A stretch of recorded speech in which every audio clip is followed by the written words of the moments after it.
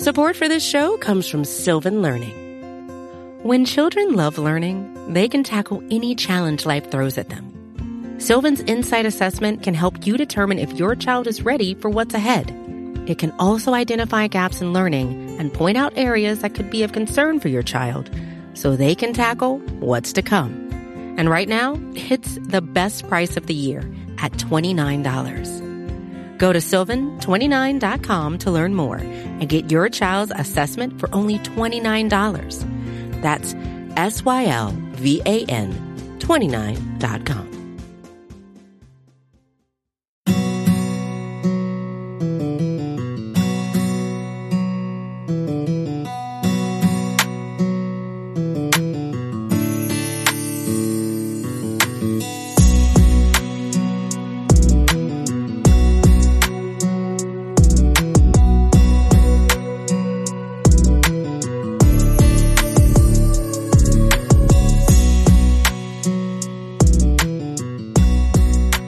What's up, guys? This is the Talkin The Star podcast. I'm your host, Connor Livesay, here with one co-host today. Dalton Miller's joined on the podcast. Cole has one more late night at work, and then he'll be back with us next week. We are going to spend a lot of time talking about the Cowboys' loss to the Seattle Seahawks. This podcast is probably going to be dedicated to that game because we think that there's so much to discuss, break down, and talk about that loss. Before we get started, though, Dalton, you doing all right today? Yeah, I'm doing all right. I'm just going over this all 22, cutting up every single Dak drop back. It's been time consuming, but it's going to be worth it at the end of the day, hopefully. Yeah, I rewatched about a time and a half today. My screen recorder at work no longer wants to work, so I couldn't put anything on Twitter or do any of my all 22 cut-ups yet for the film review I do on Blogging the Boys, but we're going to get to that later. But we were able to kind of go back through. I jotted down some notes, and we're going to talk about some of these things that caught our eye. And I think that there's a lot to discuss. We normally try to do like a preview and a review on our shows that come out on Wednesdays. But I think there's so much to take away from this game that we're probably going to dedicate this whole episode to the Seahawks loss. And I wanted to start. So one thing that you noticed within definitely the first two or three offensive drives is how much they were passing the ball on first down. It looked like a completely different team from weeks 1 and 2. It was almost all passes on first down. I think they only had one run on first down within the first two or three series that they had on offense. So that was different. I had a little bit of grief with the way they were doing those passes because it was kind of like they were substituting the first down run for the conservative first down pass. And I'm not sure that's the best way to go about that. And I wanted to kind of get your thoughts on that. Yeah, I absolutely unequivocally disagree with you there. I think when you have an offensive line that is as banged up as they are, and you're not able to run the football very effectively, I think that you need to, because listen, you're not going to have the time for Dak Prescott to be able to drop back and really get his feet set and deliver good passes down the field consistently when you have this type of offensive line play. So you need to replace that run game with the short passing attack, the misdirection passing attack, and, the wide receiver screens and things of that nature to get the ball out in space quickly. I really do believe that you need to do that because if you don't, these guys are just going to go and tee off on Dak Prescott if you're dropping him back 57 times and just doing regular dropbacks. Now, I think that they stuck with the running back screens for far too long. Right. At the end of the day, they tried too many of them, and they just were not working. I like some of the wrinkles that they put in that I hope that we'll get into offensively. I guess my issue with the short passing game to start was there weren't any opportunities for those guys. Like, it was a lot of stops. It was a lot of quick outs to the sideline. Like, I don't mind the quick, short passing game as long as you're giving your receivers an ability or you're giving your offense an ability to make an explosive play. I disagree. I think you just need to, early in that game with no offensive line, you need to get completions. You need to start moving the ball, and they were able to move the ball. But what's the difference between the 2 and 3 yard passes and the 2 and 3 yard runs at that But they weren't 2 and 3 yard passes. They were 6 yard passes. Well, no, the first series they went to Cooper on and out. I think they had 3. It was a 3 yard gain. And then I know I was following along with some of your stuff on Twitter, but on that third down, so it was Cooper 6 yards, Lamb 5 yards, Gallup 4 yards, 7 yards, 28 yards, incomplete. Yeah, so I mean 4 to 6 yards. Which is still better than a run. But what I'm saying is like you're just trying to get into a flow. And what that did at the end of the day, especially when it came to getting Michael Gallup the football, is that those short passes, especially the couple comebacks and hitches to Gallup, really opened up for him to be able to beat those guys down the field those 2 times that he did. Yeah, I mean, again, I guess, like my issue. I just don't think you can't just drop back and take downfield shots the entire time. And I wish they could. That's not what I'm saying either. There's just ways I think you can get the ball into your receiver's hands with the quick passing game that's not having them run out of bounds as soon as they're catching it, or is not getting tackled as soon as they're catching it. And I think they use the RPO in week 1 or 2 a lot with the creative designs, getting the ball to Dalton Schultz. And I wish that was something they could do a little bit more on Sunday against the Seahawks, is using that. They still did it, though. They still did it. They ran RPOs. They did, I think, 4 or 5 of them. Yeah. Where I think when I went through, I charted 3 or 4. But yeah, they were doing the zone. Ballpark. Yeah, they were doing the zone reading, getting the ball to the outside quickly, and doing it that way. But I mean, at the end of the day, like the quick passing attack, it's not meant for explosive plays. It's to get completions. And now, if you want to, run more slants. We can talk about that, but at the end of the day, like there were slant completions during this game too. So I just think that it's, opening up the entire playbook from a passing attack standpoint and just trying to spread the ball around, which I think that they did a good job of. They just didn't finish that first drive, the first couple drives. And then obviously the Tony Pollard snafu killed him on the second drive. Right. Yeah. I mean, and again, I think what I don't think the offensive line is playing quite as bad as people think. Now, is it playing good by any means? Absolutely not. But I do think that you could see, I think at times you saw the running back targets in the passing game go up because I think that they thought the offensive line is playing to a level that they can't, sit back there and scan the field and make plays down the field. I just wish they would not use the running back in those opportunities and use another player or use a different scheme to get the football to your receiver's hands and not into a guy who, we kind of look at as an inefficient receiver, which, people can say what they want about his receiving abilities. But when you look at the numbers, there's no denying that the efficiency numbers when you target Ezekiel Elliott are lower than just about everybody else on your team. Yeah, I mean, if you want to talk about running or throwing the ball to the running back, we can be in lockstep there. I thought 12 targets. especially after, I mean, he just wasn't having a good game. Like, right. Stop.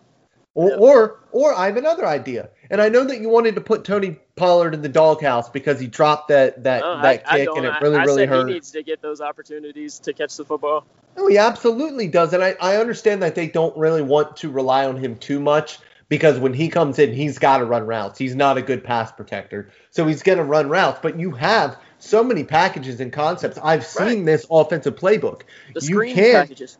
Yeah, well, not even just the screen packages, but just getting him out quick to the flats as well and getting him those completions. Because for as good as Ezekiel Elliott has looked, at times being, explosive and being able to make guys miss this year so far and really being in the best shape of his life, Tony Pollard is still the more explosive player. And he was a literal wide receiver at Memphis. Right. And I mean, again, like I guess I said screen packages there because Oh no, and I don't disagree, and I don't disagree with you on getting him those targets. The reason I'm using the screen package is because you're not worrying about him having to pass protect at any point in that. You know, Yeah, in a situation where, you know, he's on the field on third down and you're wanting to get him the ball in the flat, but if a blitzer's coming off the edge, he's got to then make a decision. You know, that I understand that. I understand having Zeke in those situations, but like just getting him on the field in those packages for those. I mean, they ran probably, I have it noted down. What did they run? 6 running back screens, I think I had. It was close to that. Yeah, it was 4 to 6 like designed running back screens, and they were all to Zeke. And I'm like, man, just one of those would have been nice to have Pollard on the field, just because he is the better receiver and the more efficient receiver. But I don't know. I don't know if it's because at that point you're not worried about the pass protection, because there isn't going to be a pass protection. If it's a designed screen to the running back, there's no option for him to pass protect. Yeah. So I don't know why they wouldn't have him on the field in some of those situations, but I think he's just in the doghouse. I know, man. Like, I get it. Like, he's not a good special teams player right now, but that has nothing to do with the offensive game plan. It shouldn't, you know. It shouldn't have anything to do with him getting on the field on offense just because he's making poor decisions as a special teams guy. But, I mean, somebody's giving him the ability to take that football out, so maybe we need to point the finger at them and not – I mean, again, he's got to catch the football, obviously. He's got to stay in the end zone, but – I mean, I can't remember how many times last week against Atlanta he took the football 8 yards in the end zone and got stopped at the 14-yard line. It was like, dude, somebody just got to tell him to fair catch it, take a knee, whatever. Like, don't come out of the end zone and hurt your offense by giving up 11 to 12 yards of field position. But and that's what I don't understand is when you're 8 yards deep like that, why are we taking the ball out of the end zone? It doesn't make any sense. There's going to be more times than not there's going to be a penalty on the return than there will be actual gained yards. Like, our special teams are just legitimately bad. I don't understand. And in the NFL, like dude, there's so many things that can go wrong on a return. Those guys are not blockers. They didn't grow up being blockers. They grew up, every single one of these guys that are in the NFL, that are on the Dallas Cowboys, were the best athletes on their team. They were not blocking guys on kick and punt returns. They weren't. Yeah. They were the ones doing the kick and punt returns, or they weren't on kick and punt return. It was one of those two things. So I don't really get why we need to continue to try to do these things when it's not natural for these players. Well, I thought it was kind of funny because I feel like we feel like CeeDee Lamb's been a pretty good return man this year, right? Like in punt returns. Yeah, but I still don't want him returning punts. Right. But they're like the 10th worst team as far as punt return average goes. So like you think that's good because like for the first time in what seems like forever, you're getting a guy that can pick up 7, 8, 9 yards on a punt return, and they're still bottom half of the league in terms of guys getting return yards on punts, and it's like we're like kind of excited. I mean, again, like I don't mind him returning punts. I know he kind of looked like he got dinged up. I think it's a way you can have some juice in your special teams that lacks a lot of that right now. But at the same time, like we're talking about, like at this point, the only time you should be returning a punt or a kick is if it's just you have to do it. Like there's no other option for you but to return that punt or kick, which doesn't call for that a whole lot. What did you see? I do want to talk about the offensive line a little bit because it was shuffled around a lot. We saw Zach Martin at right tackle. We saw Tyler Biadasz at center, Joe Looney at right guard. It was a jumbled mess for a lot of that game. I thought they had their ups and their downs, kind of the way they have the first 2 weeks. I thought there were some series where they really, kind of controlled the drives. After actually that first series where Martin kicked out the right tackle, they just hummed down the field. I think it was only like 3 or 4 plays. They had a big play to Gallup, and then they scored just a few plays after that. What did you think of the offensive line play? And I've been getting this question asked to me a lot, but kind of what did you think of Tyler Biadasz filling in at center for Joe Looney? I thought Biadasz has been good. I think that, that should probably be his spot, if we're being honest. I thought that he was better than what I've seen from Looney. Now, he did have the one false start, which was in a very, very bad situation. But I do think that he was good or better overall at the end of the day. Now, with the offensive line as a whole, I really thought that there were times in this game where they were really bad, like worse than the first 2 weeks. And that I think that's just going to come. That last series. Well, the last series, I mean, this has been a trend now. When the other team, like even though early in the game, I mean, Dak Prescott threw the ball damn near 60 times, there's a very good idea that the Dallas Cowboys are not going to run the football. But in that situation, without the shadow of a doubt, they are not going to be running that football. So you get these defenders able to pin their ears back, and without any continuity on the offensive line whatsoever, you're able to somehow get beat by three-man rushes. And when you get beat by a three-man rush, there is literally nothing Dak Prescott can do. 2 plays in a row. Was it 2 plays in a row or 1 play after the 2 other? plays in a row. And the first play I did feel was not, it wasn't on Dak because you had the left tackle and the left guard get beat. But Dak Prescott at this stage of his career has got to know where that's coming from and spin out of that backwards. Now, that's a technique that he used to use all of the time, and he did it to his detriment. That was his stock move of getting away from pressure, was spinning back out into his left. But when you have that right defensive end undercut and counter inside like that, you are already accounted for the 2 guys on the right. So you can't step that up. You need to step that back and spin out of that. And I think that sack was really, really bad because at the end of the day, you can just throw that ball out of the back of the end zone as well. The next play, the third down, the last play of the game on offense, I mean, that was just, he willed that thing. Yeah. He's a big, strong man. And I wish that he would have kind of come set a little bit more and delivered a ball with a little bit more zip. But at that point, like, you're discombobulated. It's a Hail Mary. Spun around. It was a short Hail Mary. People were telling him to throw the ball out of bounds, and I'm like, cool, let's make it 4th and 14. That's what I'm saying. It doesn't make sense. Give your guys a chance and Right. hope it doesn't get intercepted. Right. I mean, again, it's, I hate to say it, sorry if you think this way, but, like, the people who were like, wow, he could have just thrown the ball out of bounds and lived to fight another day. I was like, cool, then you're 4th and 14 with no timeouts and 3 seconds left on the clock. So you pretty much have to throw another Hail Mary because you can't throw a ball in the middle of the field. You can't go for the first down because if you got 3 or 4 seconds to catch the ball, get out of bounds, it's just you're then throwing another Hail Mary that the percentages of that play clicking are low to begin with. So, I mean, again, at that point, it's a wing and a prayer. The ball's picked off.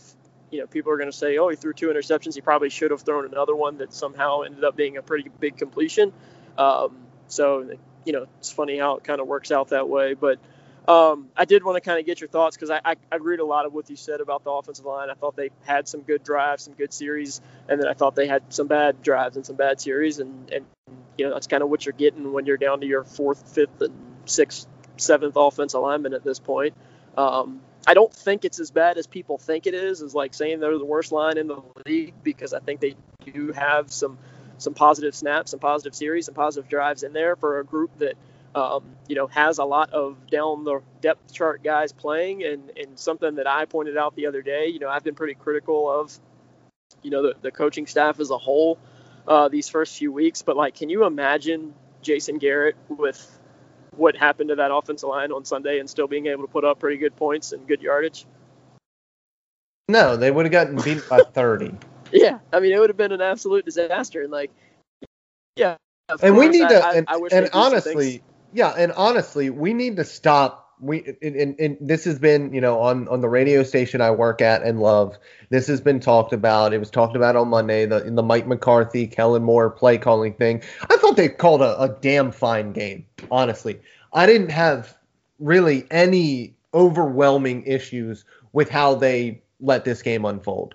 Now, are there little individual things that I wish they would have done better? Absolutely. Yeah. But literally no play call, no game is perfectly called. Andy Reid doesn't do it. Bill Belichick doesn't call perfect plays every single time. Sometimes things just don't work, even though the plan was great going into it. And we also have to understand that these plays are getting called within a 45-second window between each other. So you need to come up with a plan immediately and be able to go with the flow and call plays. And that's just not easy. Yeah, and again, I think there's things they need to improve on as the season goes on. For the first 2 weeks, I was kind of disappointed with how much they were running the ball on first down. They were running the ball on second down a lot. They were aggressive on second down at times with the ball through the air, but they kind of improved on some of the first down runs. obviously I hated a lot of the screen game on Sunday. I think and I wish that we had the ability to ask these questions, but like when I go and watch the All 22, I want to know. I know you pointed it out too, but I've noticed it a little bit, more in these first 3 weeks. Like there's a lot of route combinations that I'm looking at right now, whether it's options for those receivers or not, that are very crowded. There's a lot of, I don't know if it's confusion. I don't know if it's receivers making wrong reads or what, but there's a lot of issues I see at the top of these routes where guys are kind of in the same area, bringing defenders into plays. We've noticed that through the last few weeks. And like, that's a question I'd love to ask, Mike McCarthy, Kellen Moore, like, hey, are we struggling with the route concepts because of the reads these receivers are making as far as their options go? Or is it just something that you're working in some wrinkles and, haven't really thought all the spacing through? Because I saw you pointed a play out from Sunday. There was a few plays from week 1, week 2, and then I noticed a few more from week 3 where those route combinations are just kind of, there's some miscommunication or, just some awkward spacing going on between those receivers' routes. Yeah, like so the one that I pointed out, the one that you and Mike, I think, commented on, that just looked like either Schultz or CD messed up that route.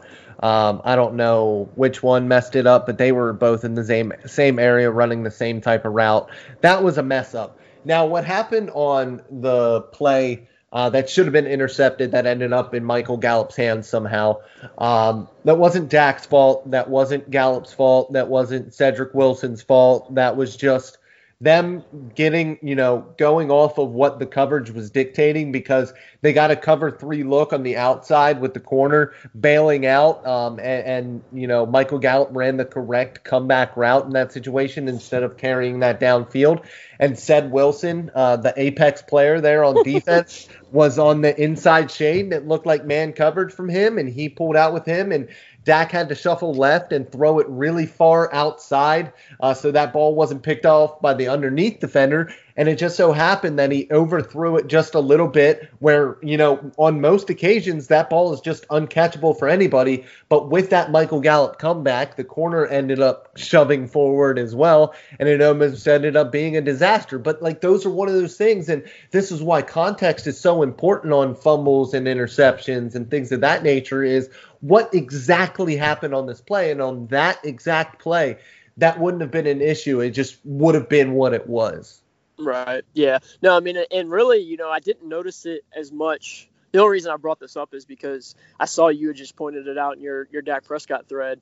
But like, I noticed it a lot against the Rams, which that was week 1. So they're probably, still working out some kinks. I noticed it in week 2 a little bit too. Just a lot of guys in that same area. We talked about there's a few throws to Dalton Schultz where I think CeeDee Lamb was in man coverage and his defender ended up, being close to the football. So there's been a few instances, and I'm hoping that that's just receivers making a few wrong reads. It's early in the season. They're still getting into the swing of things, still knocking some rust off. But, from the offensive standpoint, there's things I want to see them do better from a play calling perspective, from a scheme perspective. And then obviously I'd like the offensive line to play more consistent. But it's really, we can't complain about this offense, but so much, while we want to see them improve in some areas and make adjustments in some areas, I think it's important to talk about, this defense too, because I think that that's an issue that we don't know when that's going to get better, and we don't know if it's going to get better. So we're going to take a break, come back and talk about some of these defensive issues because we got a lot of them to talk about. We'll be right back. We're Talking the Star.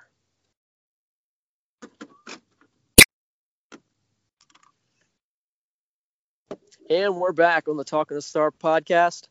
I'm your host, Connor Livesay, here with my co-host, Dalton Miller today, and we are reviewing the Seahawks-Cowboys game from last week, week 3.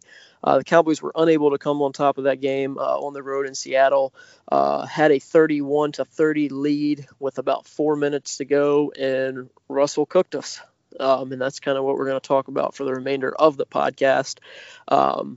We didn't expect a ton from this defense coming into the year, and that's the question I'm going to start you off with. But before I do that, I do want to give a big shout out to Blogging the Boys, Vox Media.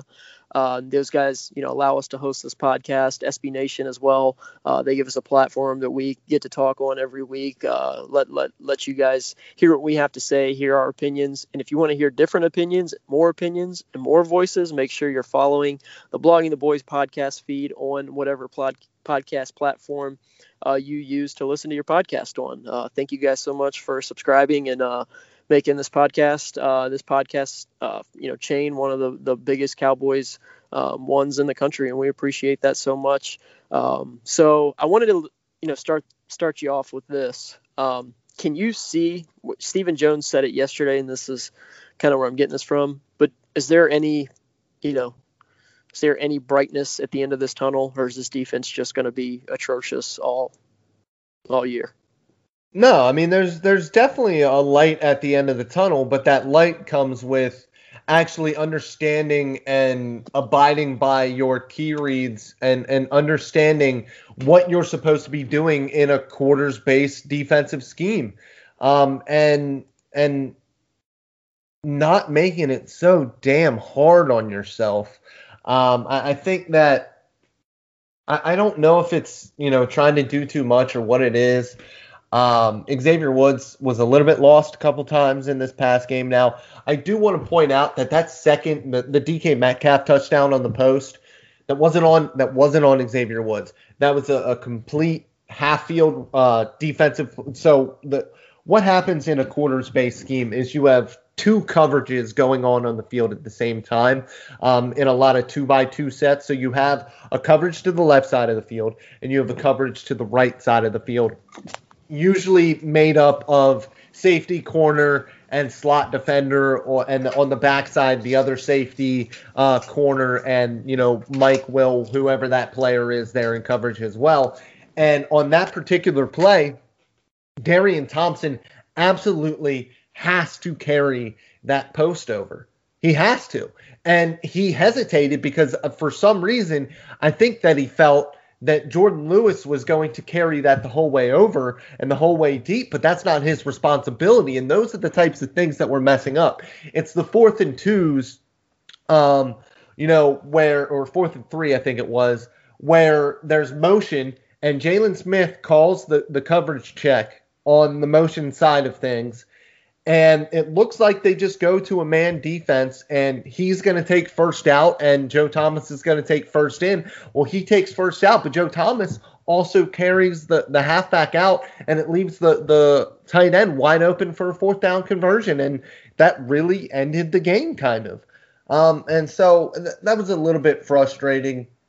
Because I felt like if they would have gotten the ball back there, they would have had a couple chances. It's just these miscommunications. It's a lack of continuity on defense because your secondary is banged up. There's a lot of guys not playing. And when you do have a more complex system, as they do, those coverage snafus, they're just going to happen because these guys aren't used to playing with each other in this way. Pause. That was pause. Whew, phrasing. Yeah, but Dalton, they're getting more turnovers, so that's okay, right? And that's the issue. This defense is built and based off the ability to make plays defensively, and they are not getting any. Yeah, it's bad, man, because we spent this entire offseason trying to tell people what was going to happen. We probably had a little bit of blind faith in them too, that the turnovers would come up, but I can't tell you how many times me and you came on this podcast and said, look, you're going to miss Byron Jones. I don't care. What's going to happen is this new scheme, this new defense coordinator is going to come in, and your team's still not going to get turnovers because you don't have the players that are good enough, smart enough, and can play those coverages good enough to get those turnovers. And, again, I think Darian Thompson has done a lot of good things in the run defense from that safety spot. But I think as a cover guy, he is a liability out there right now. I think that he's a guy that teams are going to continue to kind of pick on until he's proven that he's able to, be better. And he's not been good in coverage. He's made some plays against the run. I think you could say the same for Xavier Woods. But their secondary is not playing well, their pass rush is not playing well, and their linebackers are not playing well. And when you're doing that while also not getting turnovers, you're getting scored 38 and 39 points on a game, and you're making it extremely tough for your offense. And that's where I wanted to kind of look at next. It was another game. Aldon Smith had 3 sacks. They were able to get some pressure from Aldon Smith. Antoine Woods, I think, had a sack as well. But from a consistency standpoint, you're not getting much from the pass rush from DeMarcus Lawrence, from Everson Griffin, from Tristan Hill, from Dontari Poe. I mean, you're just not getting anything consistent from those guys from a pass rush standpoint. And when your secondary is not playing well, it's struggling in coverage, it's struggling to communicate, pass things off. The pass rush not getting home is just making those things, those plays develop for the offense, easier and quicker for them to see. And that's how you give up, a lot of points per game. Do you see anything from this defensive line that makes you think that they'll continue to, maybe develop their pass rush ability, or do you think that we're stuck with what we got? Oh boy, that's a good question. No, I think it all has to work in tandem. And I don't think that there's going to be good enough coverage for them to be able to really get home very often. And honestly, as much as I love Tank, and Tank flashed a couple times early in this game defensively, he's not able to be on the field because of his knee right now. And he doesn't look all that great when he is on the field pass rushing. Yeah. He's outstanding against the run. He's an absolute menace. And he's been able to win the edge every once in a while, but he's a pure technician in every single sense of the word. He is not your bendy, athletic pass rusher. And so things have to go perfectly for him to win. And he does win quite a bit. He just isn't able to get home because this secondary is just not good. They're just not they're just not keeping them, and that's why they're not getting home. That's why coverage is more important than your pass rush. Absolutely is. because the offense can go, so many teams. We can just keep throwing slants because our receivers are getting 4 yards of separation because these guys are, bailing because they don't know what to do. And, that's the thing that we've been trying to tell people all along is if you can cover but can't rush the passer, you're still going to make it harder on quarterbacks. If you can't cover but you can rush the passer, they're just going to get the ball out quick and take away that part of your defense, which is what the Rams did in week 1 and what we're seeing, teams do. And, the thing is Aldon Smith did have, 3 sacks. He is looking like this team's best pass rusher. Also think it's important to note that Russell Wilson is probably one of the worst quarterbacks in the NFL when it comes to holding the ball a little too long and taking those sacks. So, you're going to play. We said it last week. If you weren't able to get consistent pressure on Russell Wilson, then I don't know when it's going to come. We said it against the Falcons. I'm going to say it again this week against the Browns. If you can't get pressure on Baker Mayfield, we don't know when it's going to come because Cleveland's offensive line isn't great. Baker Mayfield doesn't have great pocket presence. He has a tendency to hold the ball, stay in the pocket, and take sacks. So, again, I think from, I'll ask you, but from my perspective, I'm not disappointed in the sacks. I'm disappointed in the consistent pressure that I thought I was going to see from this defensive front that we haven't seen at all. Yeah, I mean, it's just they get melted by play action because they have to play the run and the pass in those situations, so they're not getting a pass rush there. And they don't play aggressively against play action, which is something that we saw from Seattle, sending guys, if they're going to run, a wide zone boot action, they're going to send that last man online, whether it be a corner or, an outside linebacker, to that weak side. They're going to send that guy to take advantage and take account of Dak Prescott on that naked boot and not give him time to get out to the edge and throw the football. And the Dallas Cowboys just aren't being aggressive enough when it comes to, trying to attack those weaknesses, or not those weaknesses, but just being a little bit more aggressive when it comes to attacking the quarterback and blitzing. I would have to look up the numbers, but it doesn't feel like they're sending Jalen all that often. Now, he almost got home this past week on one, and it was a really nice look. I just want to see that more, I feel. Yeah. No, I mean, I agree. I mean, when your front four is not when your front four is not able to get pressure and your secondary is not able to cover, you might as well just blitz and hope that – I mean, you're taking a risk to begin with if you just – I mean, I can't tell you how many times on Sunday they just rushed 4 and then, they didn't get any pressure, and then Russell just sat back there and eventually found a man. Or, it was a communication mistake in the back end and the guy was running wide open. Like, at that point, your defense is pretty much taking a risk at this point by just taking the field. So you might as well just be aggressive in the way you play. I think they released the pass rush win rate. ESPN's model came out today, and I think Everson Griffin hasn't won a single pass rush rep within 2.5 seconds.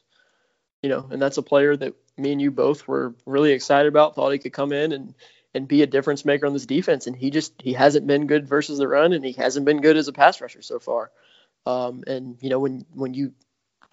didn't think I was going to be saying this after 3 weeks, but I can't wait for Randy Gregory to get back, because I think he adds a little bit, like Griffin and Lawrence are technicians. They win with their hands. They win with their moves. Gregory just wins with his athleticism. And I think that that's something you could use in these obvious passing downs within the next few weeks. No, I totally agree. I can't wait to see Randy back on the field if that happens. I mean, I hope it does, but you never know, man. You just never know. I mean, he is back with the team. He is getting back into practice, which is good. He's got 3 more weeks before he can get onto the field, obviously. But, he's a guy that, he might not win with his technique, his pass rush plan, but he's going to win with his athleticism and speed and explosiveness. And that's what this defense is lacking so far. Staying on the defensive side of the ball, because it's a position that we talked about so much. What have you seen from these defensive tackles? That's something that I'm not. I think Tristan Hill is playing better football than he was last year, but I think it's a stretch to call him, a good starter at the position. And same for Poe. I'm just not seeing a whole lot from Poe. Obviously Gallimore. I thought Antoine Woods had a pretty solid game on Sunday, but I think he was probably your best interior guy. But what are you seeing from these defensive tackles? And what do you think they can do to kind of improve from where they've been at for the first 3 weeks? Nothing. No, seriously, they're just bad. They have a loft issue, and I'm not going to say what loft is. It just means that they're not good. Serious golfers should know what that is. They're just not talented. I mean, it's just at the end of the day, Poe's not good. Poe was better last year. Poe was better in the past. He's been really bad. Tristan Hill plays really hard, gets him in trouble. I don't think he's a dirty player, but we don't really need to talk about all that. It's just that was an ugly play, and it has no place in the game. Tyrone's getting beat up. Yeah. He's playing his ass off. He just doesn't have it. He's just not big enough to play that position. And that's about all there is to it. Woods was okay. Like, Woods is who he is. He's just a guy. He's a somewhat explosive one technique type who can kind of shoot gaps as that bigger under tackle or slim one tech, but he's not a two gapping guy. No, not at all. And I mean, again, I think if there's a positive you want to take away from this defense after 3 weeks, they have been pretty good at slowing down the running game. They obviously didn't give up a ton against the Falcons last week, and for the most part kept Chris Carson in check against, last week against the Seahawks. I think week 1 they gave up a couple touchdowns, couple scores, but it wasn't like the guys were just running wild. So they are playing the run pretty well. But it's just, I think that kind of falls into where you and I are about the running game. Like, it doesn't matter how good you are at running or how good you're not at running. If teams can throw the ball and they can throw the ball on you, they're going to put up a bunch of points and more than likely win football games. So that run defense and run offense really doesn't matter but so much, because it doesn't equate to points and it doesn't equate to wins. No, I agree. One thing I do want to, before we get out of here, but one thing I did, again, going back to just a scheme thing and a usage thing that I saw. So there was a few third downs against the Seahawks where Poe, Woods, Crawford, and Alden Smith were your 4-down defensive linemen. And well, what are we doing? No idea. On 3rd and 7, what are we doing with 3 defensive tackles? And again, Alden Smith's probably your best pass rusher so far. But what are we doing? I don't know. I've noticed that too. Like, that makes no sense whatsoever. To have 3 run defenders and a outside linebacker who, again, like, he's probably the best pass rusher you got right now.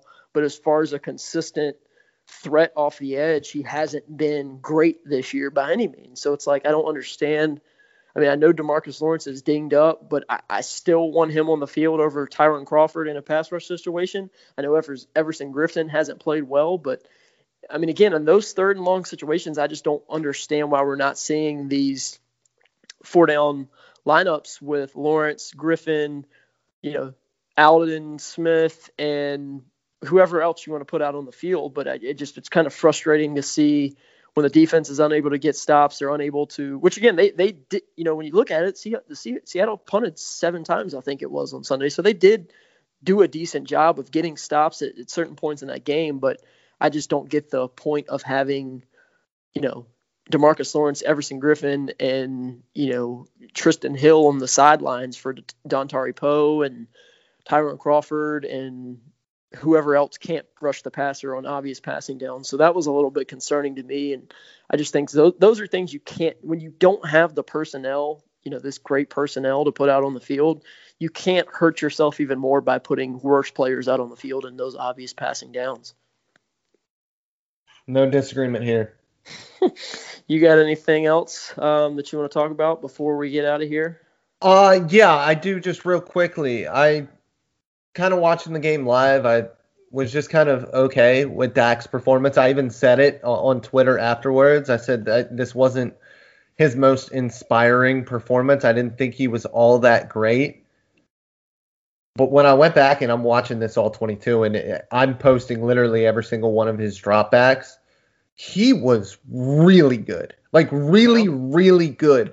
And I don't know. I don't know if it's like in the during the course of the game when you're watching and your emotions are up, the interception, the fumble, and those 2 were bad plays. The last play, that's totally different. But the other 2, those were bad plays, and they were right back to back. And I think when that happens, that kind of soured the way that I felt about Dak the rest of the time. And when you're not sitting down and watching the all 22, you don't see what's going into all the decisions, where he's going through in his reads, and what the route concepts look like, and why he threw that ball in 3rd and 10 to Amari Cooper at 2 yards down the field. Well, it's because CeeDee Lamb and Dalton Schultz were eating, having a picnic. Yeah, they're having a picnic out there together. And so those are the things that when you get more context and you actually see, and that's why I wanted to put every single one of his plays on Twitter, was because I want people to go through and see, like, how many of these plays do you look at and say, that's a negative on Dak Prescott? Because in about 60 dropbacks, there might have been 5. Yep. And I just didn't see that when I was watching the game live. Yeah, and like you said, I think it's just I did it with Kellen Moore after the game. The last drive goes down, you see all the passes to the running back and dump offs, and after the game, I tweet that Kellen Moore's an issue. Now, when I go back and watch the game, I still think there's things I want to see him do better, but calling him an issue was a reach and a stretch. And it's something that, when you go back through, watch the game, you see the route concepts, you see the reasons that some of those guys are running those shallow crossers, they're running, underneath routes, stop routes, it makes a little bit more sense. I mean, obviously the great thing about sports is it gives fans emotion, and most of the time those emotions can be wrong when you are dealing with quick emotions after a game. But I mean, it's that's why it's important for people to look at the things that you're, they're all 22 breakdowns where you can, like you said, sit down and see that Dalton Schultz and, while live people are freaking out because he threw a 2-yard pass on a 3rd and 10, but they don't see, Michael or CeeDee Lamb and Dalton Schultz smacking into each other, and there's nowhere else to go with football. So it's take a sack, throw the ball away, or throw the ball to a guy that's open, and maybe he can break a tackle and make a play. So it makes you a better fan. It makes you a better evaluator, whatever you want to say. But it's it's good to hear that, that obviously, because I thought the same way. I think I put out a very similar tweet after the game. I was like, it was a little bit different, but I was like, hey, if your mediocre performance from Prescott is going toe to toe with Russell Wilson, then you're pretty happy with that. He might have played better than Russ. Oh, overall. I think he did. I think both of their ball placements were a little off throughout the game. Oh, see, I disagree. I actually thought that Dak was really good this week with his accuracy. I felt like there was a couple, but for the most part, because he was accurate for sure. There was just a few times where, like the Cedric Wilson touchdown on the sure, post, that was a little bit behind him. Yeah, stuff like that where he's been so pinpoint. I think those first 2 weeks, minus a few plays, but yeah, I mean, Russ was straight up missing throws. Yeah. That Tyler Lockett throw on third down with Jalen Smith in man coverage, that would have been a touchdown if he just would have thrown the ball anywhere near him, and he threw it at his ankles. And I was like, Goodness, we're so lucky that Russell isn't playing like he has the first 2 weeks, because we'd be losing 50-0 right now. Yeah. Well, that's all we got for today. As Dalton just said, Dak Prescott still not an issue for the Dallas Cowboys. I don't know how many times we can say that without feeling like we're beating a dead horse, but we think he's one of the main reasons this team is as successful as they've been on offense. We just got to turn it around on defense. We got to get something from our special teams. And I put out a tweet today that I feel like is pretty accurate. If the Cowboys could just get league average play from their defense and special teams, I feel like they're probably 3-0 right now, and they're probably going to win 4 of their next 5 more than likely, if you tell me that they're going to be league average and the offense is going to play like they're playing. But we obviously can't do that. We can't tell you that the offense is going to keep up this hot streak. We can't tell you that the defense is not going to continue to be one of the worst in the league. And we can't tell you that we're not going to be starting drives at the negative 1 yard line, because our special teams is still bad. But we're going to cross our fingers and hope that what Steven told us the other day is true, and that the proof is in the pudding, and the boys are in the shed, and they're going to pull them out and start playing better. They're just still knocking off some rust and getting things back to normal. And that's what I think we have to understand real quickly before we leave, is that this is a new staff. There's a lot of different pieces here. They had no preseason. It was always going to take some time. And with these injuries, it's harder. And so they've had good injury luck the past couple of seasons for the most part. It doesn't seem to be carrying into this year. Hopefully they're able to get guys back healthy. They have a really nice stretch of games coming up that they need to get some wins. And I think that they can. So we'll have to wait and see. Yeah, and I hate to keep everyone after I've told you we're going to get out of here. But I think another thing you can look at if you're trying to be optimistic as a Cowboys fan is Cowboys did have 3 tough offensive opponents the first 3 weeks. If you're looking for hope for this defense, I mean, again, Atlanta, not a great football team, but they have a ton of weapons on offense. The Rams, the quarterback play hasn't been great for them, but the offensive play caller and it actually has been. Yeah, he's been playing a lot. Well, I'm talking about going into week 1. You're kind of expecting him to be, what he was at the end of 2019. But I mean, the Rams, Atlanta, and Seahawks are 3 tough offensive opponents your first 3 weeks. So if you want hope for the defense, just hope that they went up against some really good offenses to start the season while they're still figuring some things out, and it'll kind of even itself out as the season progresses. But we're going to talk about the season progressing as the season progresses. We'll be back on the Talkin The Star podcast next week to break down the Cowboys-Browns Week 4 matchup, see if the boys can get back on track. We'll be back next week. We are Talkin The Star.